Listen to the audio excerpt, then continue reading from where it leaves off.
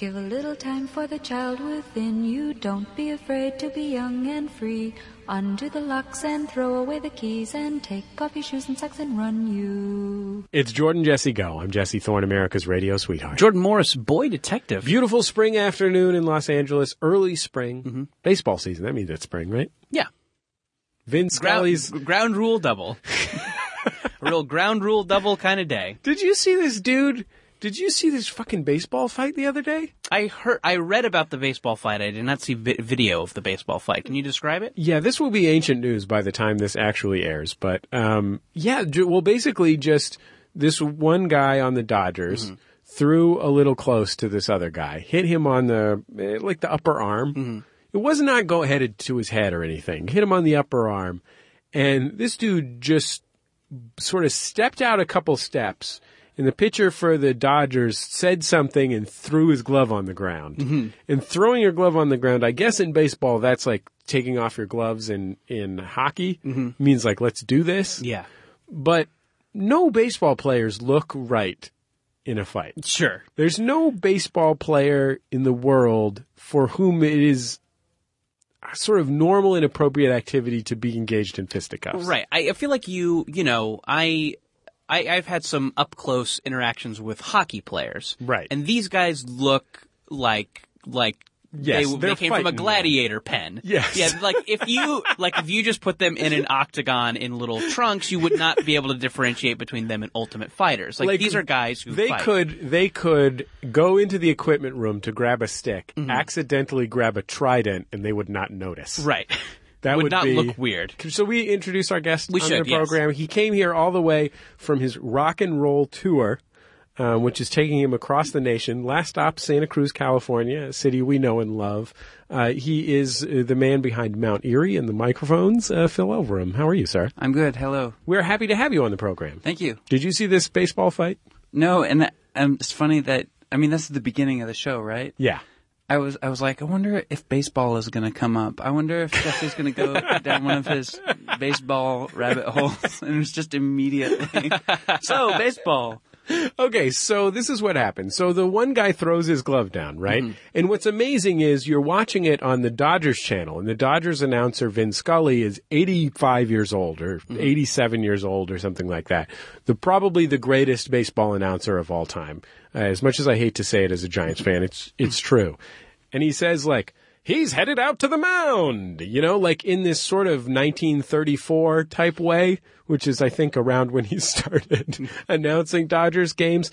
And so the one guy, they rush each other. I always remember, driving with my dad growing up and him listening to the Dodgers games on the radio and thinking that Vin Scully was doing, an imitation of an old-time voice. Yeah. It's like that old-time voice that is so fun to do.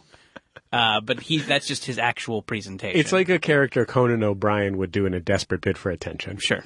And so the one guy rushes the mound. Zach Greinke, the Dodgers pitcher, throws his glove down, and they run into each other like rams on an episode of Wild America. Who's the other team? Geez, I don't remember who the other dude even was. It was a guy on the Padres. Okay. Outfielder for the Padres, whose name escapes me at the moment. Big dude, much bigger than Zach Greinke. And so they run into each other like chest to chest. Zach Greinke apparently breaks his collarbone during the middle of this. And then they have this thing that happens when that happens, which is just everyone runs out onto the field, including guys in the bullpen, which they're a football field's length away from the action. So they're out of breath by the time they get, and it's 5 minutes later. And then everyone just it's sort of like what I imagine the scene would be like in the pit just after a rock concert that had a really intense pit. Everybody's already done their pushing each other around, and then people are like, oh, should I just go? Is there going to be an encore? Sure. You know what I mean? Yeah, the bench clearing brawl does seem like something that can be potentially awkward. Yeah, well, because no one is brawling. That's the essential. Never in the history of baseball, there have been 3 fights where the bench is cleared and everyone was fighting. like effectively fighting, like landing hits. Yeah, like landing hits. Exactly. Nobody's like karate kicking each other. Yeah. Well, it sort of seems like if they ran a football field's length across the field and cleared the bench, that like they had to be very close to fighting, just sitting there on the bench, to be able to like harness that energy, and boom, they're running across the field. Like that's what they wanted to be doing all along, not baseball. They're ready to go. I'm imagining the kind of comedy sketch version of this, of a guy, seeing the altercation on the mound, getting up, starting to run, getting winded, and then motioning for the beer guy to throw him a beer, and then drinking the beer, and then keeping running. What was beautiful about this particular fight is that, at some point, like, the first guy's out. It's like the base coaches and like these kind of guys, and they're just trying to pull the guys who are fighting apart, which is not too hard because most of these baseball fights, it's mostly like if I wasn't being held back right now type situation, right? And so they pull the main guys apart, and then everyone else tries to look angry but not get hit until such a time as they won't be embarrassed by going back to the dugout, right? Yeah. And so after this has happened for a relatively long time, in the case of this fight, 5 minutes, 7 minutes, everyone is going back to their dugouts. And Matt Kemp, the Dodgers superstar outfielder Matt Kemp, he looked like he really wanted to hurt someone. And in fact, he tried to attack the guy on the Padres after the game. I've heard that's the thing I read about, I guess, is that there was some sort of brawl by the buses. I think Matt Kemp is just, like a 13-year-old boy that's violent. Like what a 13-year-old boy that's violent is like? Sure. Do you know how someone might live their life, and because they're a superstar athlete, they never have to learn that it's not okay to do that? So you're suggesting that Matt Kemp spends his weekends burning ants with a magnifying glass? Pretty much. or at least going around like, you talking about my moms? You're not talking about my moms, are you? Yeah. 30-year-old man. But okay, so all of that happened. But as Moses was parting the Red Seas, as everyone was going back to their dugout, there's this amazing moment in the video. It's a long shot, and you see, the Grays going one direction and the Whites going the other, the home team and the road team. They're headed back to their respective dugouts.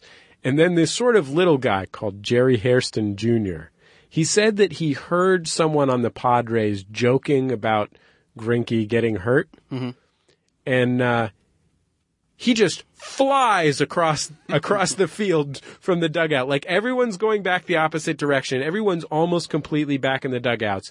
And then you just, for no reason at all, see this one guy just jump out and fucking book it towards the Padres dugout, ready to kick some ass. And the whole thing starts over again. But even the second time, it's no less pathetic.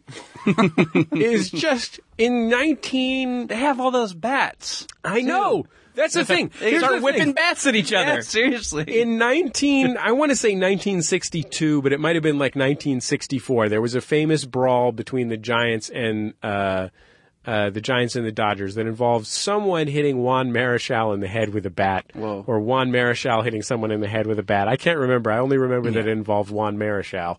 And Wait, and like that's Jordan, do you know about baseball stuff, or is this no? Jordan doesn't know part anything. of your life forever? No, We've been friends for a long time. Yeah. No, I know, but like, you know about baseball. Well, he's a Hall of Famer, Juan Marichal. Sure. I've never heard of him. We might get something out of Juan Marichal, but it doesn't matter. I mean, it's just the name of the guy. It's, sure. This isn't specifically to Juan Marichal type information. No, I know, but it's in a series of deeper baseball references that are. I have some. Let's talk about Tris Speaker. Let's talk about baseball. Let's talk about Whitey Ford. Okay.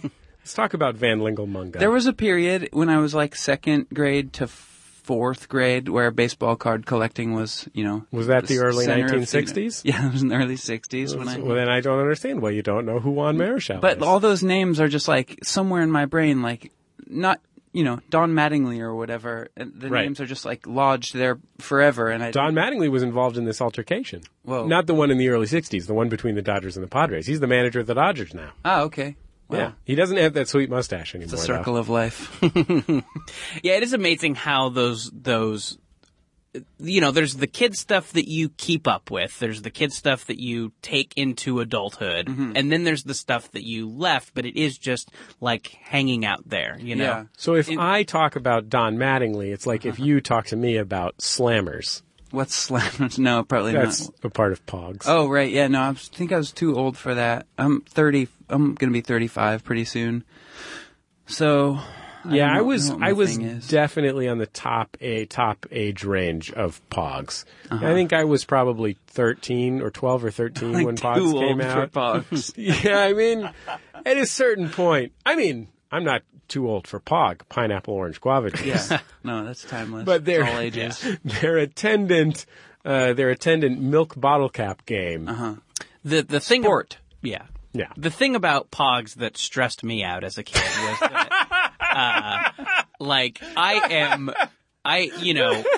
I am maybe the most, afraid of confrontation person that I know. And I liked the collecting of Pogs, and I liked the talking about them. But they're weapons. The gambling portion of it made me uncomfortable. I'm like, guys, can't we just enjoy Pogs? Like, why does this have to be high stakes?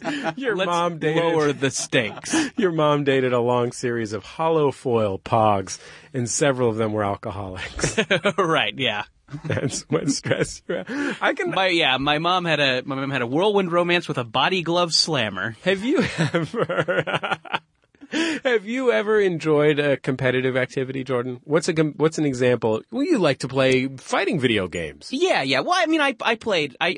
We overestimate or we maybe oversell my ignorance to sports on this. I played t-ball and soccer as a kid and stuff. So and like lots it. of big t-ball players and Yeah, like I really know t-ball. Yeah. Ryan Christian, Eddie Morey. The These greats. were all kids play it. Yeah, but I don't disenjoy. I think it's when there's like high stakes that it makes me nervous, when someone can actually lose money or things. Like really sweet Pogs. Yeah, like sweet Pogs. Like, I mean, some of those Character Pogs were costing in the $5 range, and if you lost it, Right. yeah. Well, what about competitiveness? Like, if you find yourself in a ping pong game or like Yeah. pig, shooting Yeah. a basketball.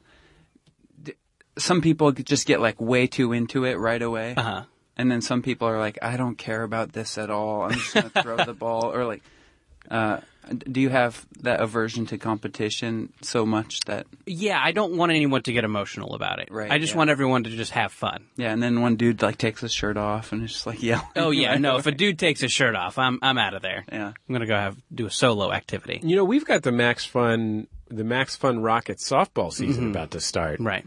This is going to be our first ever MaximumFun.org softball team, and the first time I've participated in a competitive sport since I was 16 years old. I'm terrified. It's funny. I have a group of friends who I've been going to the batting cages with. That's What? like a weekend activity that we do. You've been going to the batting cages? I've been totally going to the batting cages. It's really fun. Yeah, no shit. Yeah. That's like the funniest thing in the world. Batting cage is great. I am disappointed that the fun center that the batting cage is attached to doesn't have very good video games. Because Like a baseball, like a nice batting baseball. Yeah, right. I want to go in and play the virtual version of batting cage. I want to play Namco's Batting cage party. Batman. Namco's Cage Party is a different game, Jordan. Yeah. Yeah, right, yeah. It's more sensual, more tactile. Batting cages, if you know what I mean. Right. Jordan, when you go to the batting cage, what are we talking about? Slow pitch softball, fast pitch softball, or baseball? I started out slow pitch softball. I'm very comfortable in that zone. I went a little bit faster when I tried a baseball speed and was very afraid. It's and it hurt my scary hand as a lot. shit, right? Yeah. I think I have delicate hands. Well, you do. I mean, let me see your hands.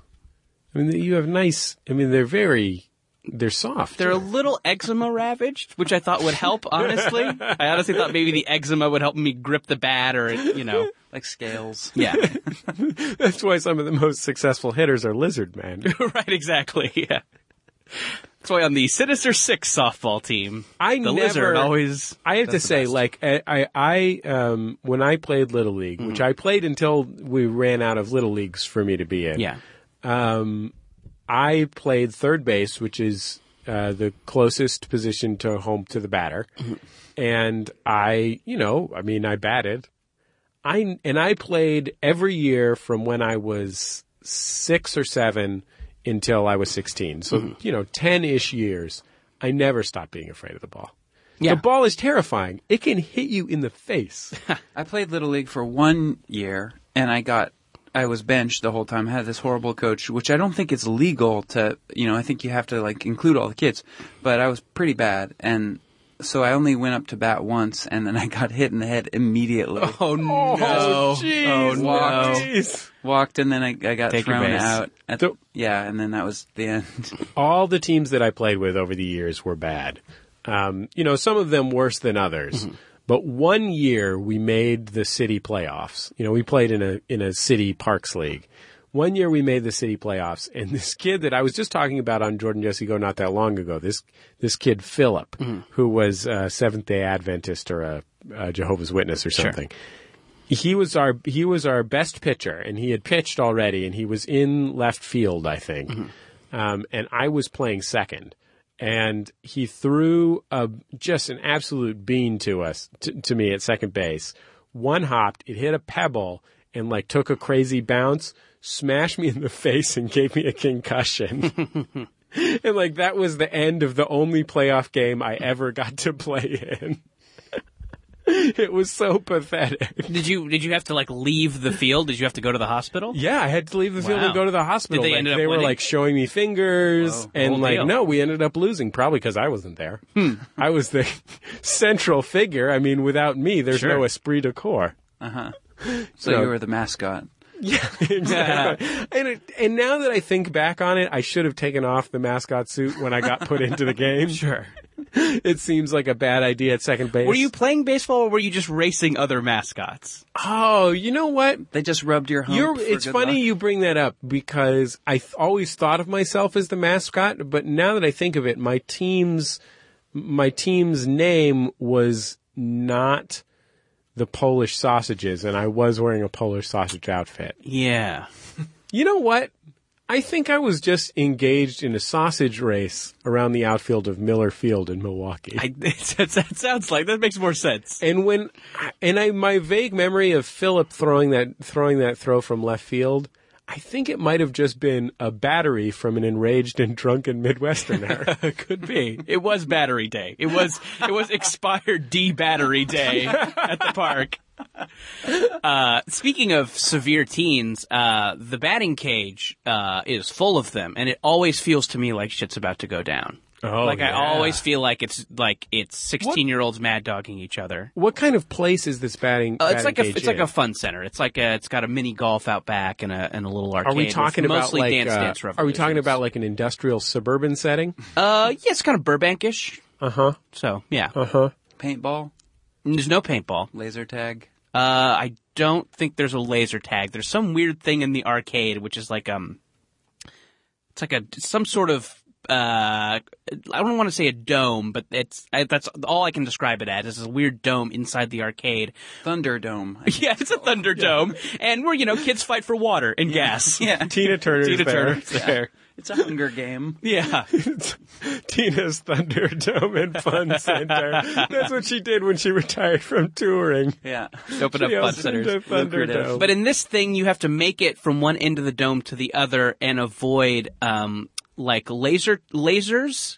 Like that scene at the first Resident Evil movie where they have to go over all the lasers. Or the trailer of that movie with Catherine Zeta-Jones. You know what I'm talking about? Where she has to go through the lasers, like cat burglar style. In so many movies, like Tom Cruise. But I mean, the important one is the one with Catherine Zeta-Jones, and she's going through. Right now, across this country, of our tens of thousands of listeners, 1 in 4 is going, oh my God, yes, that trailer with Catherine Zeta-Jones. I think that the 90s really were the laser security scene was as in vogue as it's ever going to be. People figured out how to crack it, how to do like the extreme yoga and the timing and I mean, the dancing one. Isn't that like Oceans? Beside that, I think just the fact that criminals started carrying talcum powder that they could go, Totally. and then you could see the lasers. I mean, Well, because if you're rappelling, you need the talcum powder to... Right, you need that for climate. your... You don't want to chafe. Yeah. You don't want to chafe while you're rappelling. You don't want to end up with lizard hands. I've So, yeah, rappelled exactly. a few times. It just... We'll help you. hurts. We'll help you in the batting cage. We'll not help you when stealing a gem. Do you get really sore from the batting cage, Jordan? A little bit, yeah. God, I want to go to the batting cage. Yeah, it's really fun. I got a text from home from my small town I live in, and my friend says the Hallmark store went out of business and it appears to have reopened as an indoor archery range. So I'm so excited to go home. Take that, Kathy. Yeah, it's pretty small. Just like this small strip mall location is now an archery. It's called shoebox ass kickings. Yeah. Thwoomp. Yeah. Your targets are all the shit that like- they used to sell at the Hallmark store. Right, yeah. It's Where, perfect. where do you live, Phil? It's called Anacortes, it's Washington State. Where in Washington State are we talking about? Is this a rural spot, a suburban spot? Neither of those. It's a small town. It's in the San Juan Islands. It's very beautiful. It's, right tucked in there, almost in Canada. Very vacation-y and retirement-y. It seems like, you say retirement-y, it seems like a place where all of your neighbors would be other guys in indie rock bands. How come? That's not sustainable. It's not a functional community. Yeah. Well, to be fair, they take turns working at the post office. Sure. Oh, man, you're describing a cool utopia. AC Newman bags your groceries. It's possible, but I don't know. You don't know of any others? Oh, no, there's friends around that play Okay. music and stuff. Yeah, for sure, but not everyone in town. It's Yeah. a real place with assholes and everything. Well, I mean, yeah. I mean, I don't like if there are assholes, I don't like the idea of them training at this archery range. Yeah, they gotta hone their skills. Yeah. You don't want assholes, with bow skills. Yeah, it's That could turn ugly. How much of the time do you spend on the road touring? Probably like 2 months out of the year, not all at once. It's not very much at all. It seems that way, but that's not a sustainable way to live. Maybe it's as I get older, it starts to feel like, okay, my home is falling apart, or like I forget how to do basic grocery shopping and cooking things, like be a human living in a place. So I'm trying to scale it back, but I still really like it. When you tour, do you tour in a car, a van, a bus, It's different on a I don't train? have a regular band. It's always a different collection of people. So I'm always trying to play the songs differently. So I have different people. This tour is with a van. We parked a van downstairs here. What are you talking We about? met two of your bandmates who Yeah, came in with exactly. you. Very nice. Yeah. I don't have a usual way. Sometimes I tour alone in a pickup with a mattress in the back. Really? Yeah. It's In a been camper while. shell. Yeah, camper shell, of course. Gotcha. just open, raw, park it downtown. We were talking about where you guys are playing when you're in town, and Yeah. and you are playing at a place called The Smell here in LA, which is a little bit rowdy. Are you concerned about rowdiness? No, in fact, last night we played in Santa Cruz at the Crepe Place, and it seemed like before the show it was like, okay, this is gonna be a tough one. I'm gonna get ready to fight people. They were out of sweet crepes. They only had savory crepes. No, it's just like it's a bar, and the bar is 10 feet from where the stage area is, which is not a stage, it's just like a part of the floor. And It's the egg crate you stand on. yeah, I wish egg crate would be nice. Yeah. They just winch you up a couple feet. But it was fine. So yeah, I'm not concerned about rowdiness. There's over the years I've developed tricks to trick people into paying attention. Oh, not to ask you to reveal your secrets, but I'm kind of curious as to that. When you have Jordan, Yeah. he takes his dick out. Tricks of the Oh. You've never been to? straight up I thought nudity. you'd been to his show. Well, I was saying also before we started, I saw Phil in college when he was still the microphones, and now you're calling your project these days Mount Erie. So I don't remember the microphones having any dick whip-outs. Yeah, it was there. It's subtle. Oh, okay. But yeah. It's like all the secret messages in The Shining. It's like you don't consciously register it, but it's there. Yeah. So I just want to tell you, I have a subtle dick too. I understand. I should have known.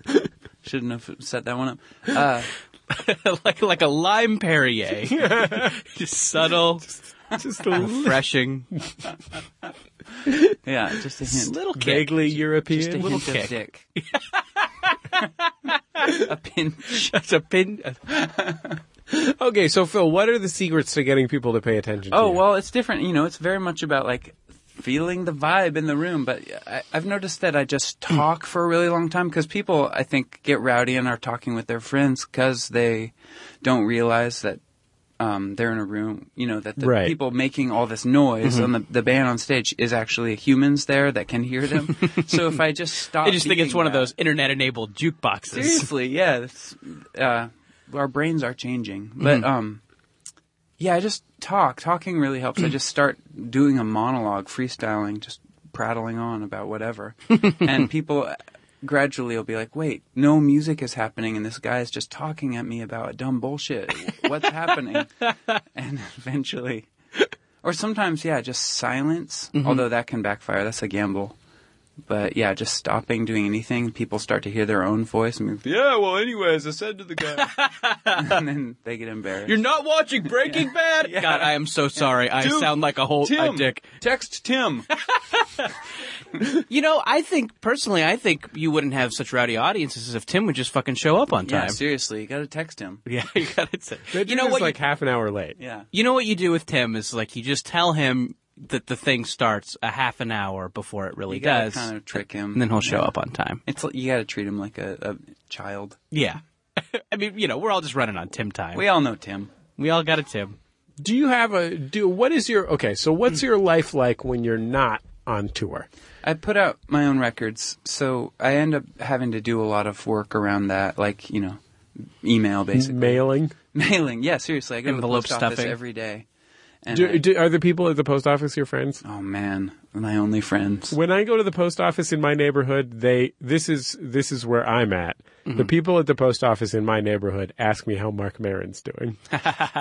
That's the kind of fame I've achieved in my neighborhood. I've tried to be kind of like, I don't really want people in my town to know what I do because it's like being at a family reunion and trying to explain this weird thing to an uncle. God, I couldn't sympathize with you more. So yeah. when I go to the post office, I think most of the people, when I'm shipping, LPs, Right. they assume that I'm selling vintage vinyl on eBay or something. Or like, maybe they don't even know about eBay because it's mostly older people. And I've been going there for, 8 years now or something. And some of them know that I go on tour. They'll notice that I go away for a while or come back. Or I have these big kind of bursts of when a record comes out. But you don't admit that you went on tour. You just tell them that you were in a coma. Kind of. Sometimes I let a little thing slip. We were playing, we went to Japan or whatever. We got to play a show. It was great. But I don't know, I'm so hesitant to give too much information. Just not because of privacy issues or anything, but just to avoid awkward conversations. Yeah, for sure. I don't like having to explain what a podcast is to people. I'm sure. It's very yeah. stressful. Yeah, I bet. But The entire reason that I signed up with NPR for Bullseye is just so that I could just be like, oh, I do a show for NPR. yeah, right. Done. The end.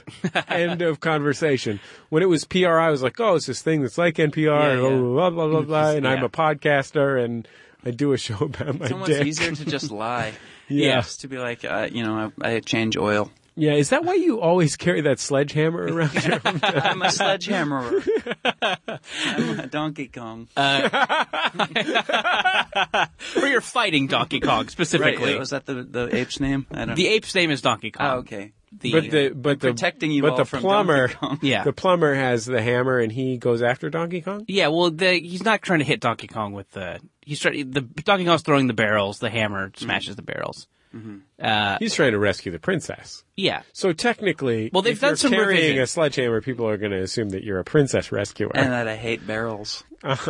They've had to do some revision on the Donkey Kong storyline Yeah. because, Mario started out in Donkey Kong as Jumpman Right, yeah. He was just Jumpman and then became a popular character. Later on, that became Michael Jordan. Right. Wait, is that the same, that Jordan logo thing? Isn't that also called Jumpman? That's called Jumpman, yeah. Yeah. How confusing. It's very well. I think by that time Mario was Mario and has not been calling himself Jumpman. I'll never switch to Mario. I'm calling him Jumpman forever. Do you think Mario Jumpman was Pierce. like his Ellis Island name? Right. He's like, it's too ethnic. We'll change it to Mario, the less ethnic Jumpman. Mario. Yeah. Jumpman. But Marius. so they have, and then, Mario got involved. His thing is saving the princess in Mushroom Kingdom, and they have since remade Donkey Kong games or done other Donkey Kong games, but they just have to say that the girl he is saving is his friend. Oh. It can't be the princess, and he can't be romantically interested in her. It's just his friend. Just some like... Why can't he be romantically? Because Luigi got involved? Well, no, because we don't want to think about Do you Mario think she as being fucked Luigi? as cheating on Princess Peach, Oh, man. because that's kind of the timeless Wait, love. there's multiple princesses? No, be, this like, other girl who erotic- Donkey Kong kidnaps is not a princess. She's just his friend. Do you She's think just a woman. Why don't they just say it's before she became princess? Well, that would fuck up the timeline. Prequel. Yeah. Yeah, I guess they could say Can that. you explain how John Leguizamo was involved in that? Yes, I can. Not at all. Dennis Hopper, on the other hand. We'll be back in just a second on Jordan Jesse Go. La la la la la la la la la la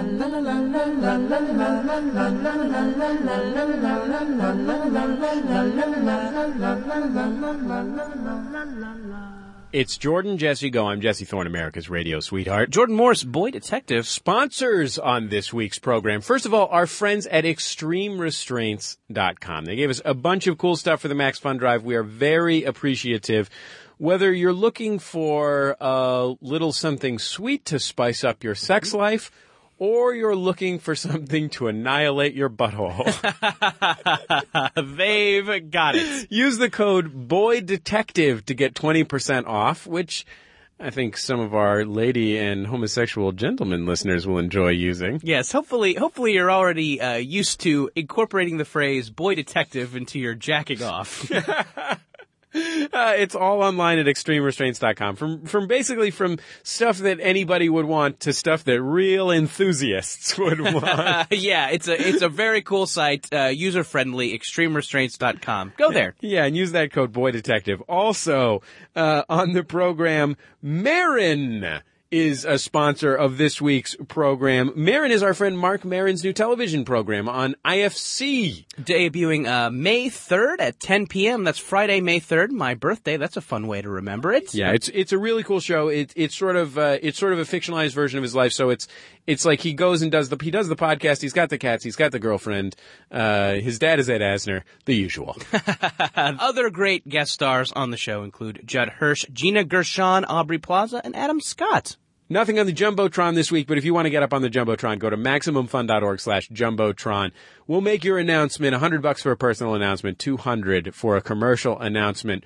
We'll do almost anything. Not quite anything, but almost anything. Most things. If you want to sponsor any of our programs, email Teresa at MaximumFun.org. TheResa. We'll be back in just a second on Jordan Jesse Go.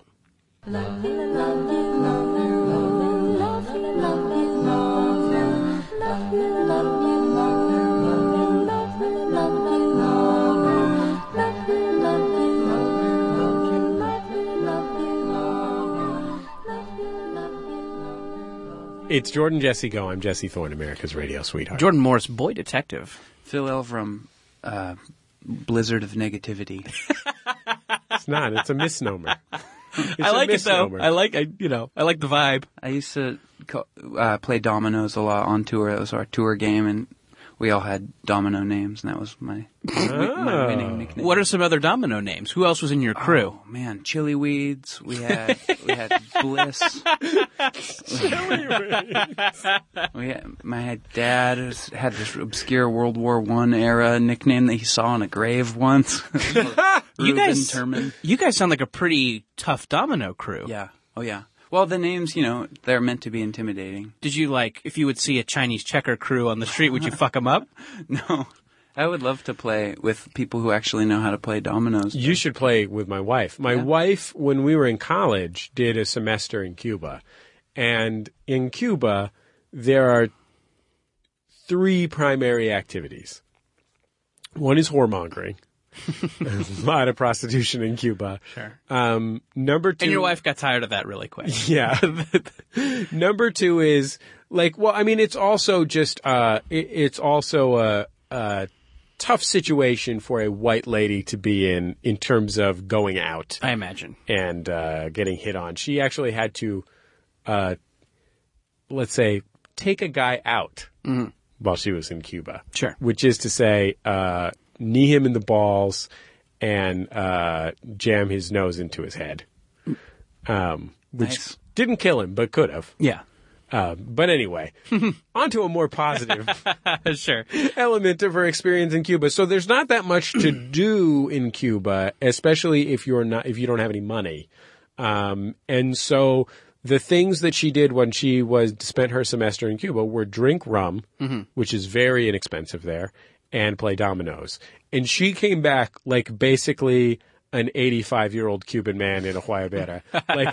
And smoke cigars. The cigars are very inexpensive there and very high quality. So you can all she and her friends that went on this trip with her did every night. Oh, and eat ice cream.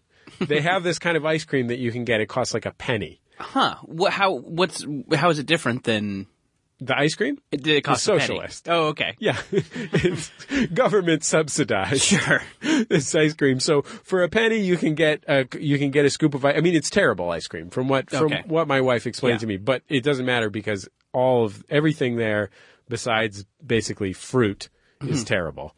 Because it's a very poor communist country, but it's ice cream. Sure. I mean, even terrible ice cream is still ice cream. And so they would just get ice cream, drink, and smoke cigars. And they have all Cuban, it's a socialist country, so they have all their own government-owned soda brands. So you would buy like Cuban government brand cola to drink with your rum. And just everyone would smoke cigars, get wasted, and play dominoes.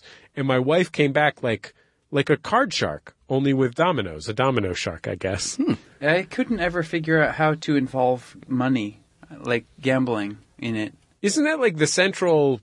Probably, yeah, but we just never, we were just playing it. Were you just looking for something to do? For glory. Yeah, I mean, that's what tour is like. It's just boring.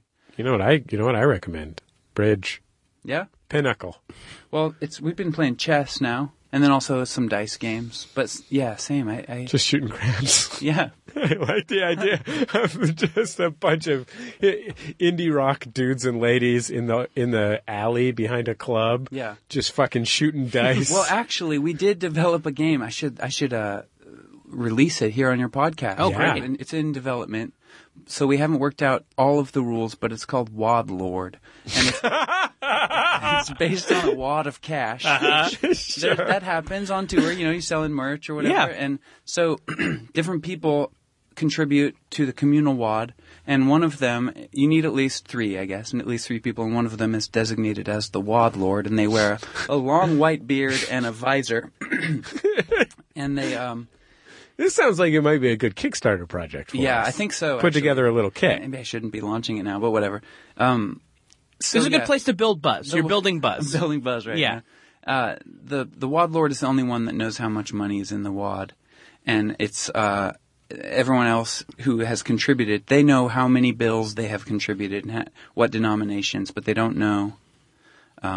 what everybody else contributed. But it's the most basic game, actually. I don't need to explain it very long. You're trying to guess how much money is in the wad. But the thing is, you get the money if you get closest to it. And it could be like $500. Is part of the Wad Lord's duty to taunt you? No, the Wad Lord is basically just this omnipresent, all-knowing, all-seeing... Okay.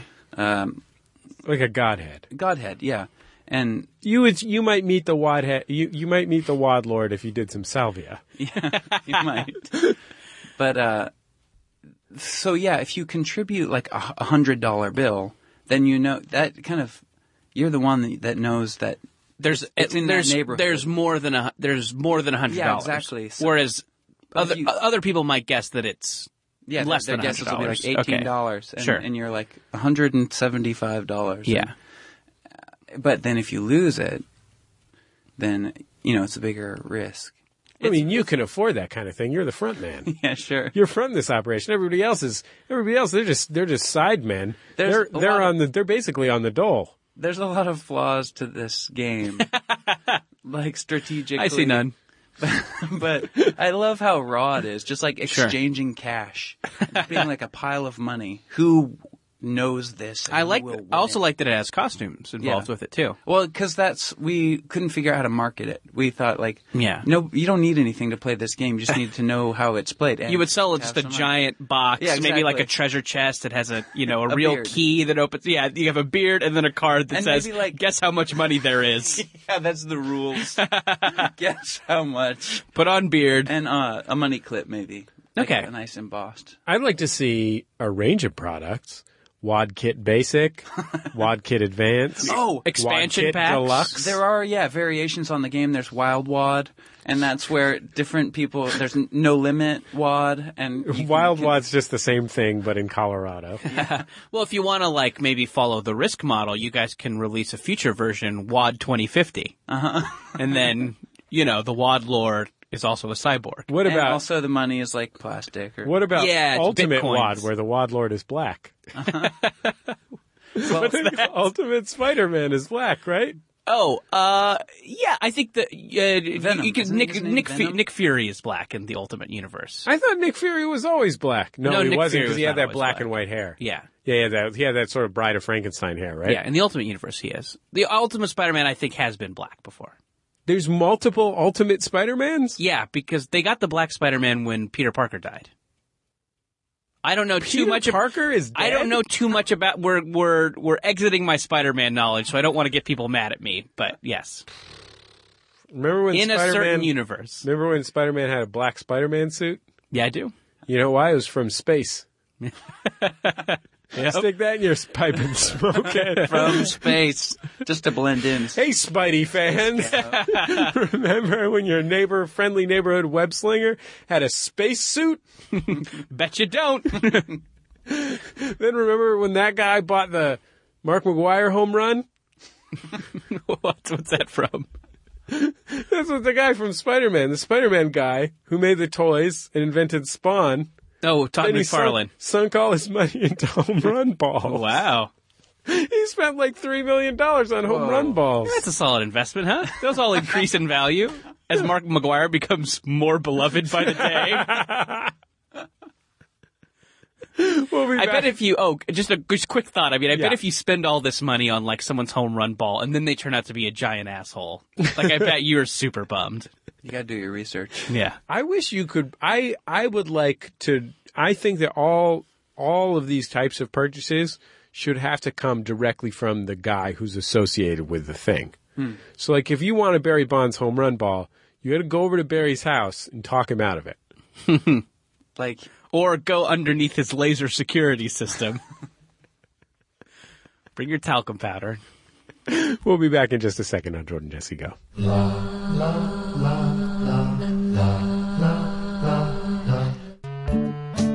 Hey everybody, my name is Dave Shumka. And I'm Graham Clark. And we are the hosts of a show called Stop Podcasting Yourself right here on the MaximumFun.org network. We're the first ever Canadian podcast to win a Canadian Comedy Award for Best Podcast. I think we went with that too early. I think we seem braggy. It's a weekly comedy show, a very easygoing chat between Dave, myself, guest. We'll talk about things that we've overheard during the week and also Hulk Hogan. Stop podcasting yourself. Head over to MaximumFun.org to download an episode today. La la la la la la la la la la la.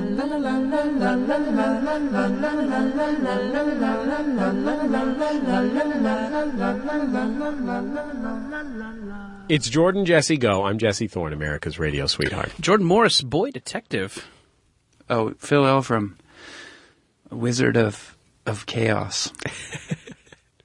I was wondering why it was getting so crazy in here. Yeah, because the Wizard of Chaos is here. That's me. Yeah. I got banned from the thrift store. Oh my God, what'd you do? I went to the thrift store. First and foremost, I went to the thrift store. Right. It'd be a real shame if you had never been there but were banned. Just based on reputation. I bought just a big pile of baby clothes. Buy most of the baby's clothes at the thrift store. And I happen to have a thrift store near our house that has a lot of kids' clothes. Yeah. Makes sense. And so I go buy the kids, I probably bought 10 pieces, 12 pieces. And I also bought a telephone and 2 softball bats. Because I ran into a nice telephone. Thought it'd be great for the office here. Sure. You can pick that up. Practical. You know what I mean? They charged me $5.99 for it. I wasn't happy about that, but yeah, it's a little much. I thought $3.99, but whatever. And then there was a couple softball bats there. I said to myself, well, shit, got a softball team. I'm going to need a couple bats, so I bought those.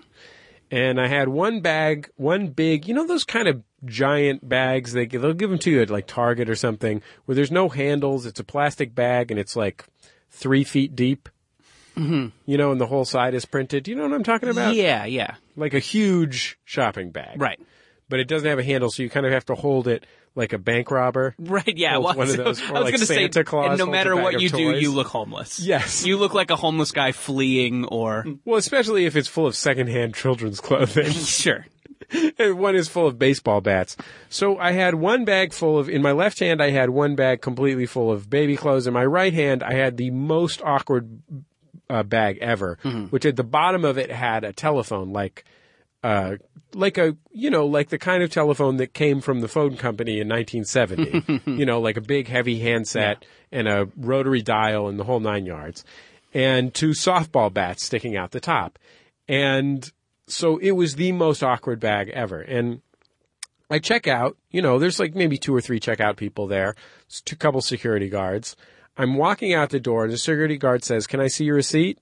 And I said, "Oh, it's at the bottom of the bag." Thinking that would be the end of it. Yeah. So I just said, "It's at the bottom of the bag. I just, And he's like, "Well, I need to see your receipt." And I'm like, I'm not going to I'm not going to dig everything out of the bag. It was at the bottom of the bag with with the softball bats and the telephone. I'm like, that's not who I am. Sure. I paid for these items. I just spent $48 at a thrift store. Has he not been doing this to everybody else? Do you feel like you were being profiled? You mean because I'm white? Mm-hmm. Yeah, I think so. Because I'm bald? Yeah. Which personal characteristic of mine might have led me to be profiled? He could tell what neighborhood I grew up in. Right. By the way, I carried myself. Mm-hmm. And the t-shirt that I had on that said "Sucka Free." I think he might have been telling other people that. Okay. I mean, one thing about those guys, when they ask you for your receipt, they can't do anything.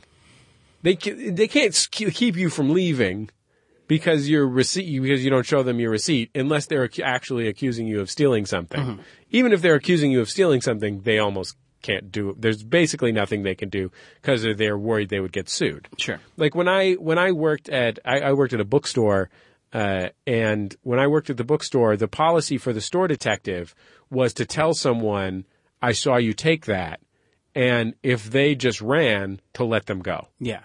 Like you didn't even chase them. That's important information. I know, right? Shoplifters out there. Isn't that crazy? And I think we're very big in the shoplifting community. Anywhere that has like a real policy, that's their policy, because the only thing that could happen is you hurt somebody, tackling them or something. And there's no law that says if someone stole something from you, you can tackle them.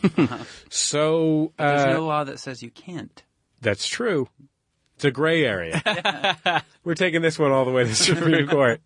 So my car is like 10 feet away. I just said to the guy, I'm not going to get the receipt out. I just paid for it. You can ask the lady. And I'm still walking, to my car because I didn't want to fucking deal with it. So I get to my car 10 feet away. I open up the hatch of my car. I'm putting the stuff down. And this other security guard comes up to me and he says, "Why are you being disrespectful to our security guards?"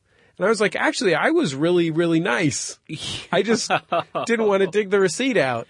And he says, if we don't see the receipt, we're forced to assume that you stole those items.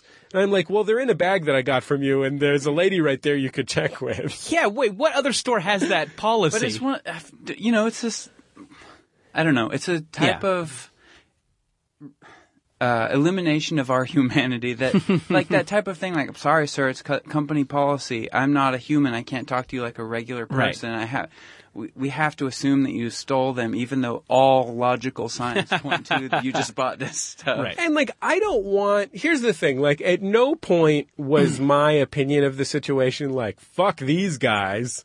It was just like, God, I don't want to get my receipt out. I didn't steal anything. It'll be fine. Sure. Act like a regular person to me, please. And so even when this guy was really being mean to me, as I put this, I'm like, is there any way I can get out of this without, because even then it would have been a big fucking hassle for me to dig through the bag and find the receipt. So, and I just went like that, like I just closed my thing and I said, sir, I didn't steal anything, and I hope you'll ask the lady inside that I bought the stuff from.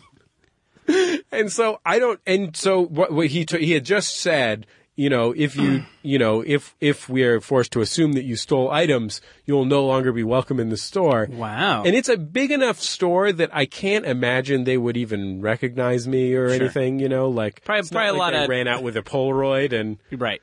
Do not sell this man, do not sell this man tchotchkes. yes. Yeah, weird. And yeah, there's probably a lot of turnover in the world of store security, retail security guarding. Oh yeah, So these specifically guys- thrift store security guard. Yeah, and that's the weird part. Do thrift stores have a hard time with shoplifting? What a weird place to shoplift from. What is it that people are shoplifting from a thrift store? Well, maybe Yeah. they have security guards because there's actual cash. I don't know. Yeah, maybe that's it. That's a good point. Cash registers there. Sure. Do you think that the fact that I was holding those bags like a bank robber Yeah, maybe led that them was to? it. Do you was think your it was a gate. mistake for me to draw dollar signs on the sides of my bags? That might have been it. Yeah. I got banned from the Anacortes 7-Eleven. I was like third grade, I think, for stealing a white chocolate Hershey bar, which is disgusting to me. I don't know why I stole that, but That's by far the worst candy bar. yeah. So, and then getting busted. Maybe for that was stealing kind of it. just an internal, like, maybe it was like a self-hatred kind of thing. Like, I'm going to steal, but it will in no way be pleasurable to I me. will not be eating this. It's too moral.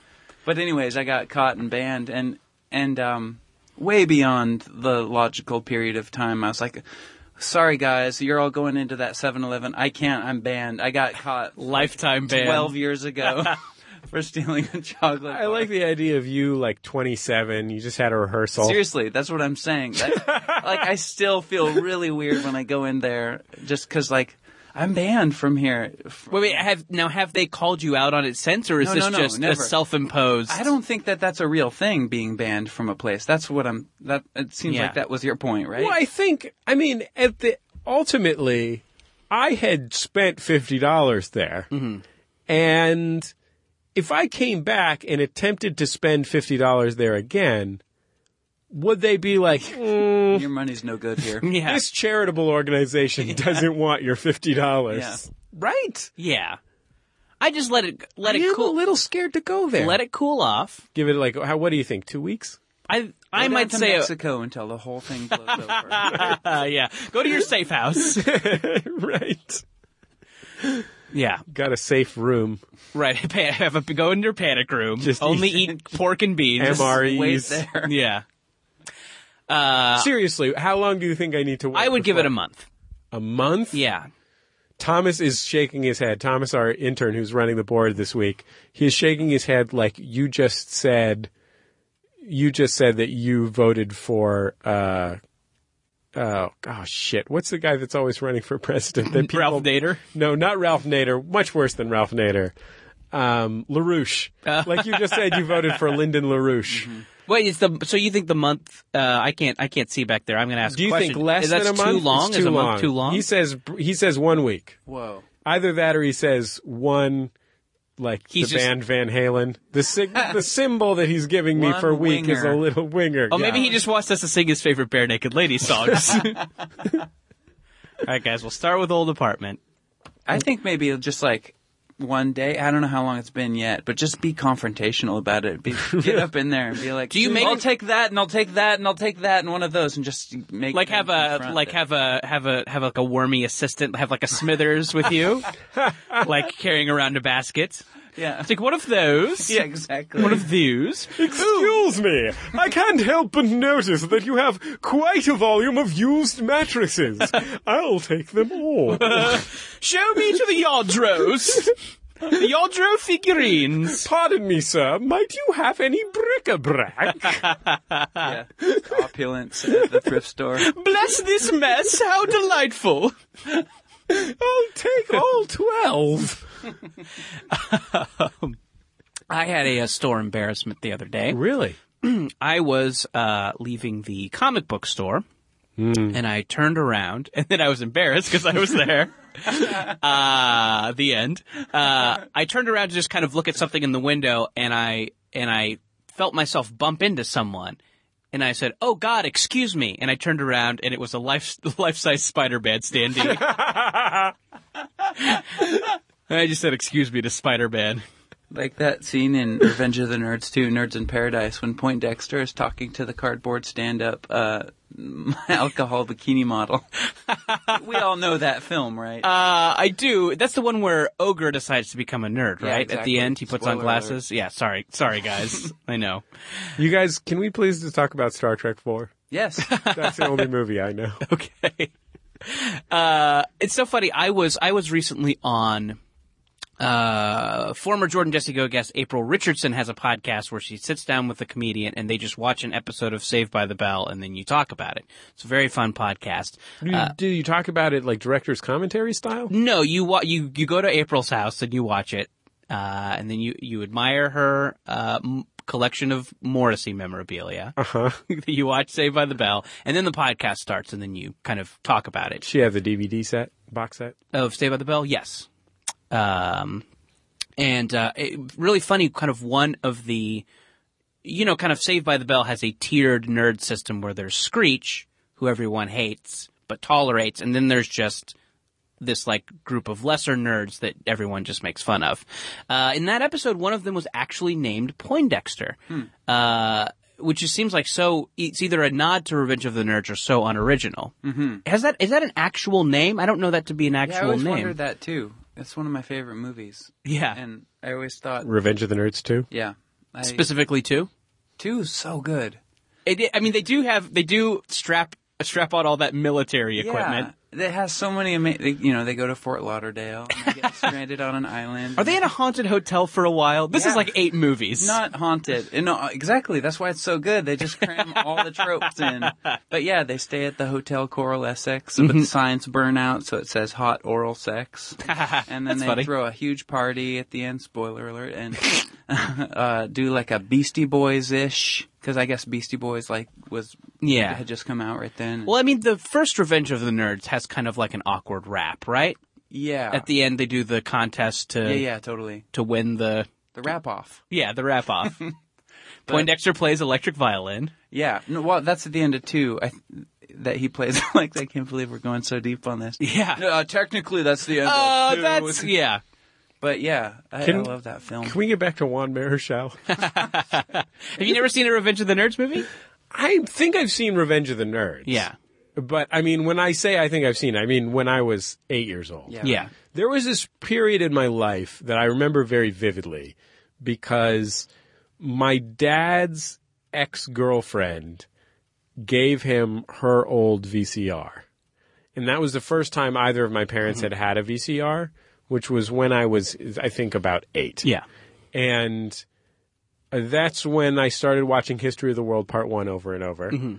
And it was just a really emotional part of my life. Like, it was something that I think just for somebody that is 3 years younger than me or one financial class higher than me, the idea of never having had recorded entertainment would be foreign. But it transformational. Like, I couldn't believe that you could go to a store and pick out something, bring it home and watch it. That was just shook me to my very core. all I knew was episodes of The Voyage of the Mimi on PBS. You know, and you just had to take what they gave you. So yeah, I have watched the Revenge of the Nerds movies a lot because my sister loved them growing up as a kid, which is very strange because they're basically sex romps. Yeah. Like, there's a lot of weird 80s nudity in Revenge of the Nerds. Totally. To the point where I remember I would rent and watch with her the direct-to-Fox Revenge of the Nerds sequels. 3, 4, 5, and beyond. Nerds in Love. Yeah, when Louis Skolnick is an adult and he's like, it comes back to There's them. mad continuity in those, too. Yeah. Like, they really stick to a timeline. It's a universe. A Revenge of the Nerds-averse. Yeah, exactly. And there's some rape in them. Yeah. There Seriously, is? They're dark. No, I mean, there's this weird, like, in those kind of 80s sex romps, there's these things that would be so inappropriate now. Yeah. The kind of a big joke in the first Revenge of the Nerds is, it's a Halloween party, and one of the nerds dresses up like Darth Vader to go to the Halloween party, and masquerades as the big jock, played by Ted McGinley of Married with Children, and has sex with his girlfriend, and then reveals at the end, it was me the whole time! Mm-hmm. Which is like, you know, I mean, of course she loves it, because, you know. I never knew a nerd could be as good as a jock. Right. At sex. But yes, very, very uncomfortable. Probably wouldn't fly now. Yeah. 2, maybe I'm whitewashing it, in my mind, but I remember it being less offensive, more just like magical art. Yeah. I think that's I haven't what watched it in a little while. I think that's what it said in the Gene Shalit movie guide. Yeah. Right. Magical art. Sure. Magical 4 art. stars. 2-word review. Oh no, you misread that. It's magical fart. We'll be back in just a second on Jordan Jesse Go.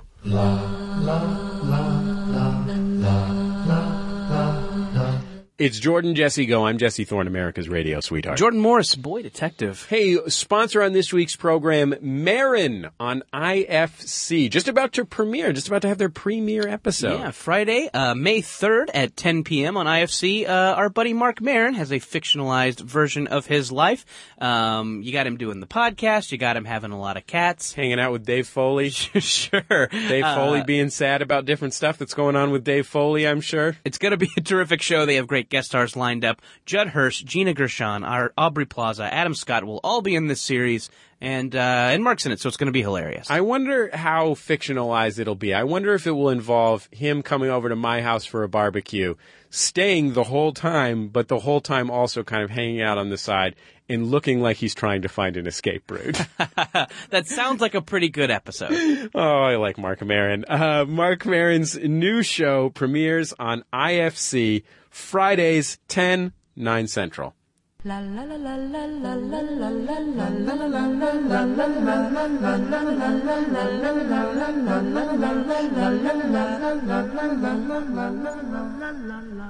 It's Jordan Jesse Go. I'm Jesse Thorne, America's radio sweetheart. Jordan Morris, boy detective. Phil Elverum, regular person. You can stick with one nickname, Phil. You don't need to change every time. Okay. And you're not fooling everyone. We all know that you're a rock star. Yeah. Regular person, my ass. Jordan and I are sweating because we're heated up by your charisma. Oh, thank you. I apologize. I mentioned on Twitter that you were coming in to record. Someone sent me an email and said they saw you perform while hung upside down by ropes attached to your ankles, and the ropes went through pulleys that were held by members of the audience. Is That's that true? And earlier, Wow, you really? made a joke about. Yeah, and I realized I was after I like, said that. Should I tell him? Should I interrupt his flow to tell him that like that's real? What? How does that happen? We used to get so weird at shows. I used to really feel more compelled to like experiment with the forum of like, I don't have to just stand here and sing and play an instrument. Imagine the possibilities. So I used to do crazy shows, and it was in Seattle. I had built like a fort, and I had a friend in a bear suit, and I did this whole kind of skit. Of course, why wouldn't you? I had to go in and like fight the bear, and the bear came out, and then the audience. There was a loose storyline, but basically I was like, audience, you like Revenge of the Nerds too. Yeah, totally. Nerds exactly. in Paradise. Or Jersey Boys. Or all the Jersey tropes. Boys. But yeah, it was just one song, maybe 2 songs. I had climbing ropes thrown over the rafters. Wow. And the audience pulled me up. It was so painful. I so bet. hard to sing loud and play a guitar upside down with all the blood in your head. Just, singing with the blood in your head. I think you should do a jukebox musical. What is a jukebox musical? Like Mamma Mia. Sure. Oh, right. It's a production based on or Steppin' Out. Sure. It's a production. What's the Queen one? We Are the Champions? We Will maybe? Rock You. We Will Rock You. Okay. Yeah. It's a musical based on the oeuvre of a popular right. musical artist. But you could be the first one to be at the center of your My own own. jukebox musical. And then play at casinos around the world. I think you could combine the discographies of the microphones in Mount Erie. You've got the material. Sure. You've got timeless pop classics. Sure. I've got those. And all you have to do is cobble together. Basically, here's my idea. Someone doesn't want people to rock. And you're like a revolutionary. That is actually the plot of the Queen musical. It's like a future where rock is banned. What if it's me that doesn't want people to rock? And that's You're the villain Yeah. in your own. Okay. Or it's trying to posit the idea that rocking is actually not that good and bad. What if I'm everyone just chill? Oh, so we see your downfall? Is this like a cautionary tale? Yeah. Okay. Maybe I've over-rocked. No, what if it's just this story of a man who's really found a comfortable equilibrium? Yeah. Like a guy in a hammock.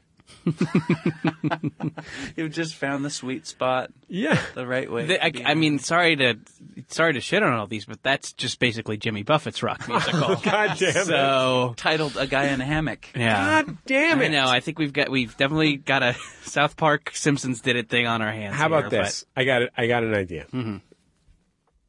There's a cabin or a fort. There's a bear inside. but- Go on. And the only way to defeat this bear is to get climbing rope tied to your ankles and you get winched up upside down and sing a song while you're upside down. You almost pass out because that's really hard to do. Yeah. A little bad news for you. Oh, boy.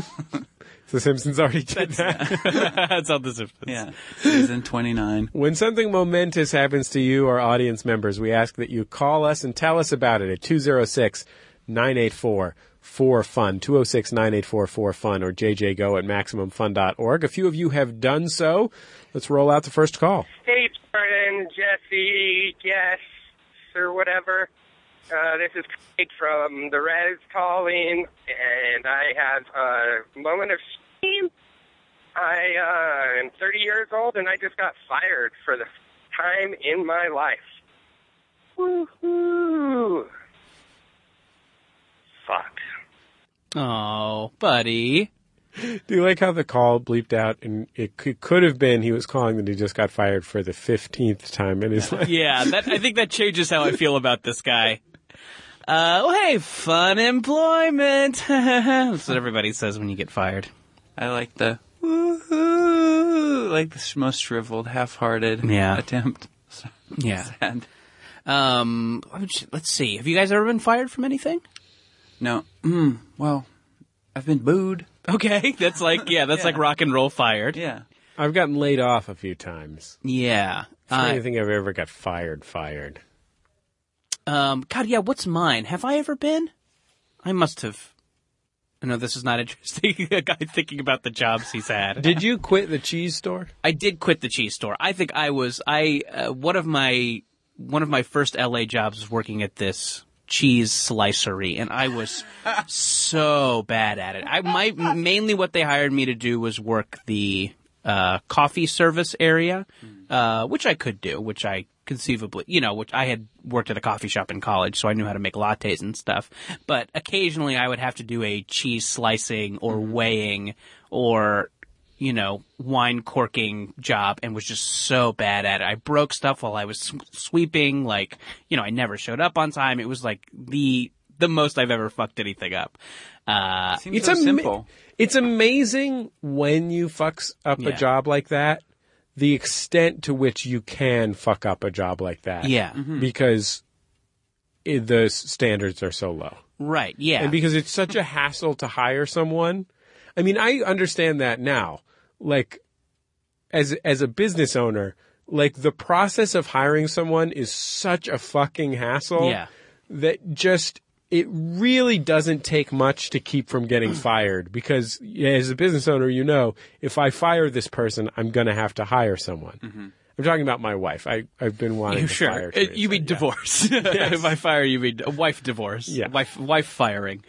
Yeah. I was really bad at that, and then I got another PA job on TV, and then I was able to quit the job, but I think I had like 2 more shifts, and I said like, oh, hey, so I'm going to start my job this time, so I'm going to have to not be in here, but I can still come in for those 2 shifts, and the boss was just like, no, that's okay. And so I think I was on the cusp of being fired, or at least he was relieved to not have to actually do it himself. So. You take some cheese on the way out? Oh yeah, stuffed my pockets full of Gruyere. What is a fucked up cheese slicing? Like, what does that mean? It's not precise. You know, them wanting squiggly lines. Yeah, squiggly lines, not wrapped properly. Uh-huh. This place was like, I think, you know, kind of on the low end of actually classy. Right. So they just wanted everything to be pristine and, you know, like wrapping things and tying knots and tying bows onto things is just not something I'm good at. Uh-huh. So I was a bad fit for that. I can make a latte, though. You want a latte? I will heat up milk. Yeah, that sounds good, actually. Thanks. Okay, cool. Yeah. Jesse, you want anything? Yeah, can I get an Italian soda? Sure. With cream? Okay. What kind of Italian sodas do you have? Cream. I'm going to pour... Cream-flavored Italian soda? I am going to pour half and half into a cup of sparkling water. I mean, I'll take it. Sure. That's pretty much what an egg cream is, right? Yeah, right? Let's take a next call. Hey, Jordan, Jesse here. This is Chris from Greensboro, North Carolina. Just had a pretty interesting moment driving to work, and I saw a pine cone naturally fall from a tree. I realized once I saw it that even though I've grown up all my life around these pine trees, I've never seen one just simply fall. So I thought that was pretty cool. Holy shit, you guys. I was in This is the best call. This is the best call that's ever happened to me. Yeah. When I was in Mexico for my friend's destination wedding, I saw a coconut fall off a tree. Whoa. And thought it was pretty impressive, but I'm like, oh, if I was a few feet over, I could have died. Like, that would have fucking killed Were you just me. camped out, just staring at the tree? I was trying willing it to fall. It's gotta happen sometime. Yeah. No, I'm just kind of cruising. You know, cruising by the beach. You weren't trying to exercise your Matilda powers? Yeah, my Carrie powers. My teen girl telepathy. It's funny you should mention that. The last time I was in Hawaii for a vacation, I saw a bunch of pig's blood fall out of a tree. Oh, nice. And you were standing under it in your prom dress. Yeah. John Travolta was weirdly there. You forget that about that movie. We've got one more momentous occasion. Hi, Jordan, Jesse, and Gus. My name is Shay, and I'm calling from a momentous occasion. I just woke up from donating bone marrow to help a little kid survive leukemia. This was closely followed by my moment of shame last week of getting fired from my job. Have a nice day. Wow. Is this the same guy? No, it's not the same guy. Okay. Different guy. Okay. Great. Well, maybe... There's a lot of employment problems in America right now, Jordan. Yeah, right. I know you live More than one person got fired? I know you live in Hollyweird. I live in the ultra-stable world of comedy writing. The tenured world of comedy writing. Wow, yeah. Well, maybe the other guy who got fired. I would have a really hard time doing that. Donating bone marrow? Yeah. Yeah, it's... I'm really afraid of... I've never had surgery before, and I'm really afraid of it. Yeah, that, like, incapacitates you, right? Like, you're laid up for a long time. I imagine they got to drill all the way in to the middle. Yeah, of the bone. Yeah. To get the marrow. The sweet marrow. Well, that was nice of him.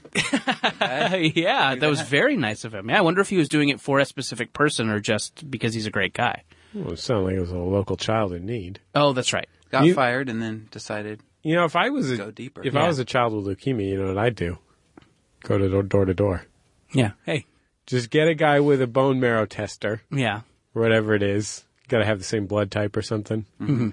Just go door to door. What are you going to say to a kid with leukemia directly to their face. Yeah, but the doctor is following you in a van with all the equipment. Got all the stuff right here. Like, or maybe just go door to door and say compliment people on their bone marrow. Just some really sweet bone marrow you have there. Yeah, just use that as kind of a natural segue into mine the is conversation. broken. Yeah.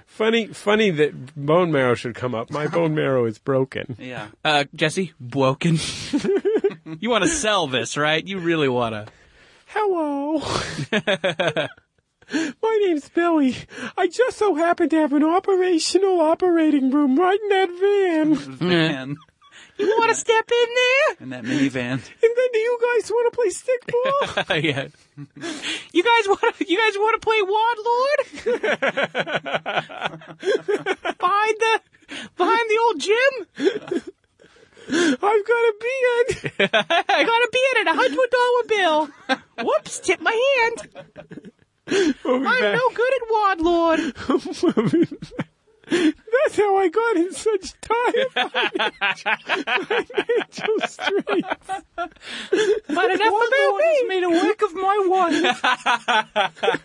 So cute with the speech impediment. Now I go from thrift store to thrift store. Shoplifting children's clothes. But enough about me. Let's talk about your bone marrow. We'll be back in just a second on Jordan Jesse Go.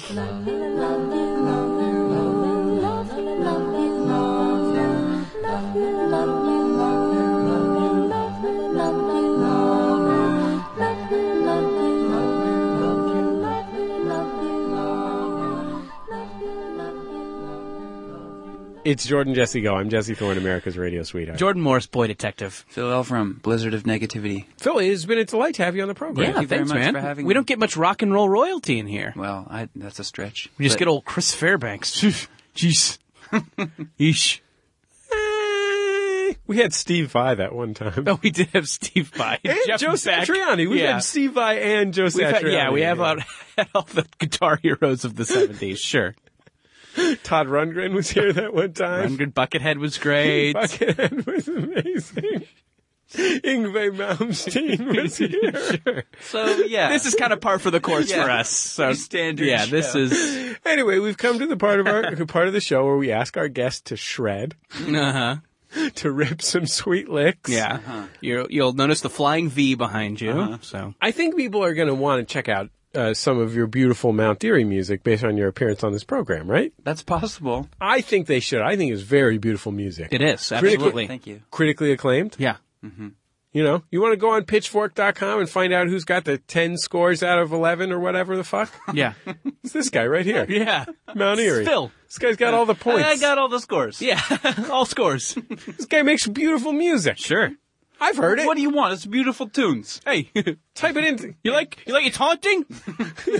Come on, you like it haunting, right? It's beautiful melody. Yeah, that's elegant. And it's a washing feedback. Yep. We've had a lot of big characters on this show. A lot of vaudevillian characters. That was Pitchfork Dangerfield. Hey. The late Weezer albums, they get no respect. These guys just want to hear Pinkerton over here. I don't really get rap music, but I'm going to tell you about it. Yeah. It's in all sincerity, if folks should really check out Phil's music because it really is beautiful. Mount Erie and the microphones. You can go to Phil's website to purchase it, and he will have to go to the post office to mail it to you. Straight up. What's the URL of the website, Phil? Get a pencil. Yeah. It's P.W. Elverum and Son. ELVERUM. That's SUN, right? ANDSUN. Yeah. So That's my label. It's completely baffling. It's Just ineffective. just Google Phil. Google Mount Erie. I think it. Mount Erie will get you that, yeah. And hey, support this guy. This guy. Yeah. My friend Carolyn Pennypacker Riggs tells me, she says, hey, I know this indie rock guy. He's kind of a big deal. He's into Jordan Jesse Go. Wow. So I send him a Twitter. I say, well, first of all, I say to Carolyn Pennypacker Riggs, is he a fucking weirdo? Yeah. She says no. He's because Yeah. somebody might Can't be too careful. Yeah. Buckethead was really weird. Yeah, I'm sure. The chicken smell. Yeah, You'd think after all these years that smell would be gone. You think you'd have washed it enough times, Yeah. Put it through the washing That's machine. a fresh bucket each day. But I send this guy a Twitter. I say, hey, Phil, I kind of see you're kind of a big deal. You want to come stop by sometime? And I was like, I'm on my way. Yeah, it was wonderful. He's like, yes. I love your guys' show. Well, and- thank you. and Nice of you to Thank you say. very much, Phil. I think I listened to all of the Maximum Fun shows. Maybe you've added ones recently. I saw you threw in a little shout out to Throwing Shade. Totally love those guys. They're fucking hilarious. My brother and me also. The Mabim Bams. Yep. Come on, high credibility operation. Sure. Yeah. We're complimenting each other's. Mutual appreciation. Yeah. We're getting a little indie rock credibility from Sure. Phil. He's getting a little shut-in credibility from us. Sure. We're all going to show each other our subtle dicks. Our theme is Love You by The Free Design, courtesy of The Free Design and Light in the Attic Records. Thomas Matisic on the boards this week, Sonny D on the edit.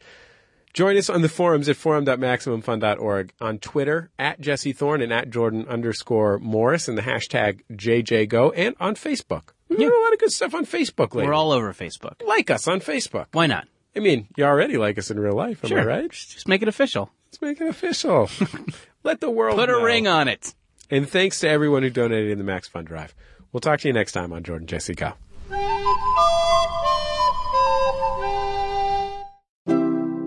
MaximumFun.org.